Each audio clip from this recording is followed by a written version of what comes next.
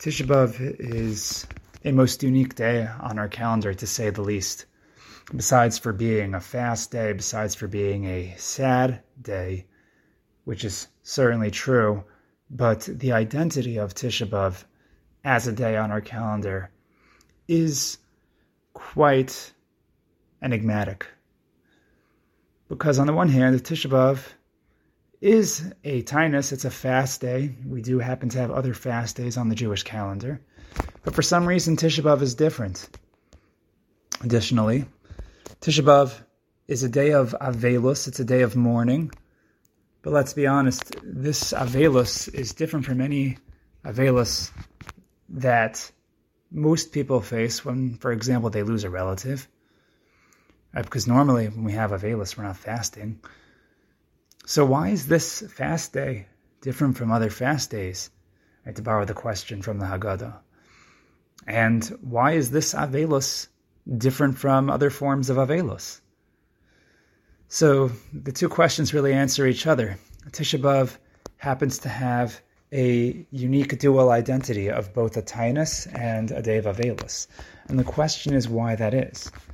Because when you think about Aveilus, normally, when it comes to Aveilus, there's a week of Shiva. After that, there's a Shloshim. And then, of course, you have the year, the following year. But then after that, annually, right, on every anniversary of the original trigger for that Aveilus, someone passed away. So usually, on the anniversary, you have something called a yard site. Some people maybe have the minhag of fasting, but we don't have it, may ikar hadin, right? That's not really what the day is about. The day is not really about the fast day. We don't have periods of extended mourning over the Aveilus. In fact, there's a concept of mourning too much. The Gemara in Moed Katan discusses this at length, that there's a point at which you must stop certain levels of mourning. And yet when it comes to Tish'ah B'Av, it continues. And we have the same intense form of Aveilus every single yard site, as it were, for the Beis HaMikdash, whatever that means. But we continue, and we have a tainus every single year. And why is that? So let's go back to the other question. Why is this fast different from other fasts? So this fast is infused with the Aveilus. But the nature of the fast, generally speaking, is similar to other fasts that we have on our calendar. Asar b'Teves, Shiva Asar b'Tammuz. These are tainios of peronios, of negative events, misfortune that took place in history. But as the Rambam tells us, when it comes to tainios, really every tainus is a day of reflection. It's not just peronios once happened, but the days Rachmana litzlan are misugal. They are auspicious, as it were, for negative, for unfortunate events to take place. Which means that we continue to have to be careful on these days, that there is still peronios looming on these days. It's not just a day of mourning, it's not just a day of sadness, but it's a day that is continuously misugal. Until we are finally out of whatever rut this is, this day is still misugal for peronios. So it's not just a yard site. It's not just a day where something bad once happened, and therefore we mourn, and we mourned once upon a time, but we mourn today. It's not over, in other words. We're not out of it yet. And this might explain a phenomenon that we find in the psukim explicit in Eicha, where we say, B'cho sivke balayla v'dimasa alechia ein lo menachem mikolei haveha. We say that she shall surely cry on that night, the tear still on her cheek, because from all of her beloved ones, there is no menachem. Normally, when it comes to Aveilus, there is a grace period of Nechamah Avelim. There's a relief. There's a Nechamah. But for this one, we don't have a menachem. There is no Nechamah. There's no one to provide the comfort. Why is there no Nechamah? Why can't there be Nechamah? There's Nechamah after someone loses a relative, Rahman al-Itzlan, a karov lo aleinu. There's a period of Nechamah Aveilus. Why not here? Why in Menachem? So normally, when you have a nichum, the nichum is able to take place when there's actual room for closure. But we know from the Torah, actually, from Bereshis Perek Lamed Zayin, that Yaakov Avinu was in a state of perpetual mourning, where Vayima'en lehisnachem. He refused to be comforted, despite all those of his family trying to comfort him. But he could not he could not derive Nechamah, because whether or not he realized it, his son Yosef HaTzadik, whom he thought was dead, he was not. Because he was still alive, the Aveilus could not end. The Nechamah could not take place. The Peranius, as it were still going on. So in our case, on Tish'ah B'Av, what really is our Aveilus about? Who died? And who is the one mourning? Right? Who's the mace in this case? Who's the dead? And who is the Avel? So let's think about this for a second. Because we mourn the Beis HaMikdash, right? But that's a building. What are the implications? What is the point of that building, that structure?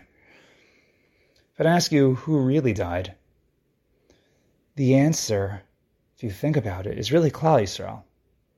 Or so it should have been. Klal Yisrael was the prospective mace, the individual or individuals that should have died. But we didn't. Right? We know from the Midrash Tehillim, on Tehillim Ayin Tes, Pasuk Aleph 79:1, where the Midrash tells us that Hashem took out his wrath on sticks and stones. Right? In this case, sticks and stones, I guess we could say they will save my bones. But it was only our words that actually caused harm. The words that we spoke at the Chet HaMeraglim, the words of Sinas Chinam that we continue to speak. But Lamaisa, who was supposed to die on Tish'ah B'Av? The answer is Klal Yisrael. We were supposed to die. So then, who was mourning? If Klal Yisrael is supposed to be the one that's dead, but instead a Beis HaMikdash was taken as collateral, meaning Klal Yisrael is still alive, but for all intents and purposes, like Yosef HaTzadik, we were the mace, the prospective mace. But there's no Nechamah. No Nechamah for who? Who is the one that's mourning?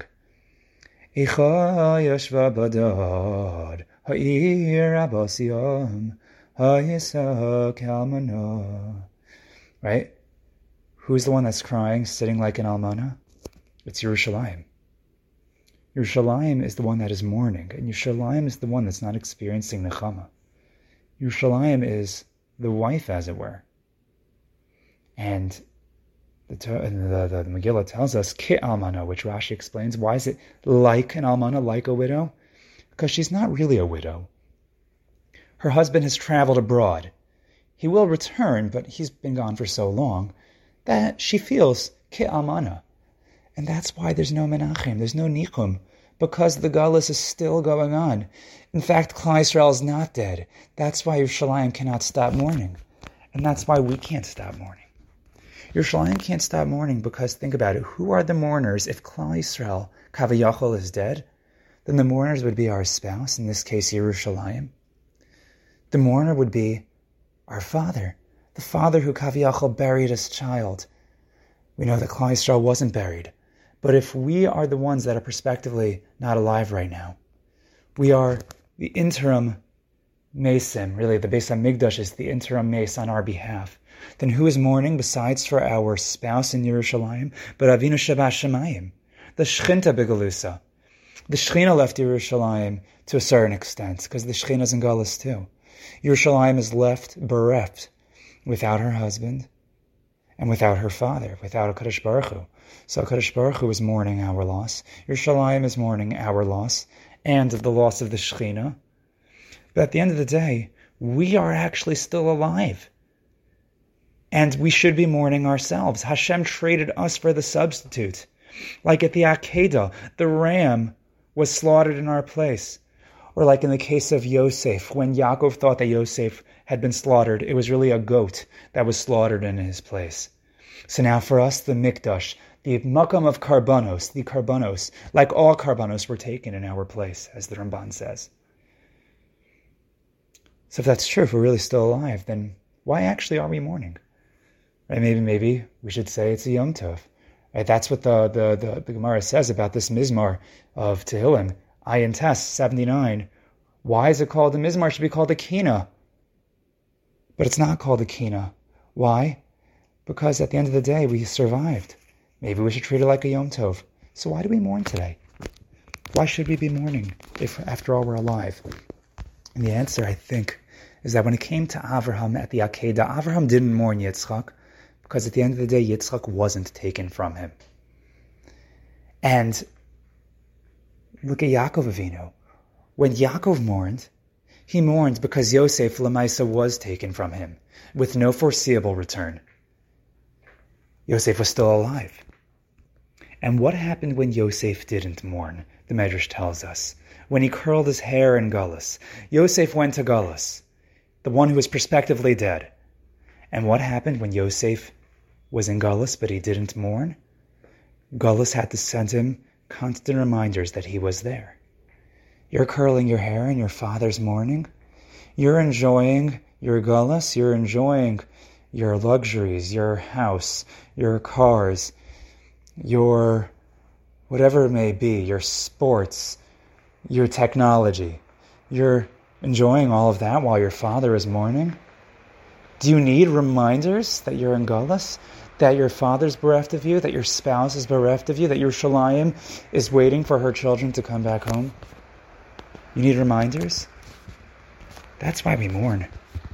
We mourn ourselves because there is someone mourning for us. Even if we don't care enough to mourn for ourselves, there is someone who is still mourning for us. That's why we fast and mourn. Tainus on the one hand, Piranus on the one hand, Aveilus on the other. Because it's still going on. All the laws of Aveilus that we have, Rabbi Yonasan Sachs points out the parallel based on the Rambam. If you look really closely, the Nihugei Aveilus are derived from none other than the Metzorah, who is also Yeshev Badad, just like Yerushalayim, Yashva Badad. The Metzorah is Michutz L'Machane, and he's Yashav Badad. He sits by himself and he meditates, but he also mourns. The Nihugei Aveilus are derived from Metzorah. In fact, the Nihugei Aveilus, which might only be Derabanan, are derived from the original construct of Metzorah, which is D'Oraisa. The Metzorah who committed Sinas Chinam. The Metzorah who went away from the Darkei Hashem, from the Ratzon Torah. Who is the Metzorah mourning? The answer is the Metzorah is mourning himself. He's mourning himself because he walked away from society. He isolated himself. He, as it were, Kaviyachal, killed himself off from society, and he earned himself Galus. And then he's going to come back, he's going to bring a korban. But in the meantime, he is the one that's in Galus, and he mourns himself. Because really, the Metzorah should have died. Right? That's what Galus is. Like a Metzorah, we mourn ourselves, our own living death. That's what Galus is. It is living death, even if we are enjoying it. We're alive, but we're not.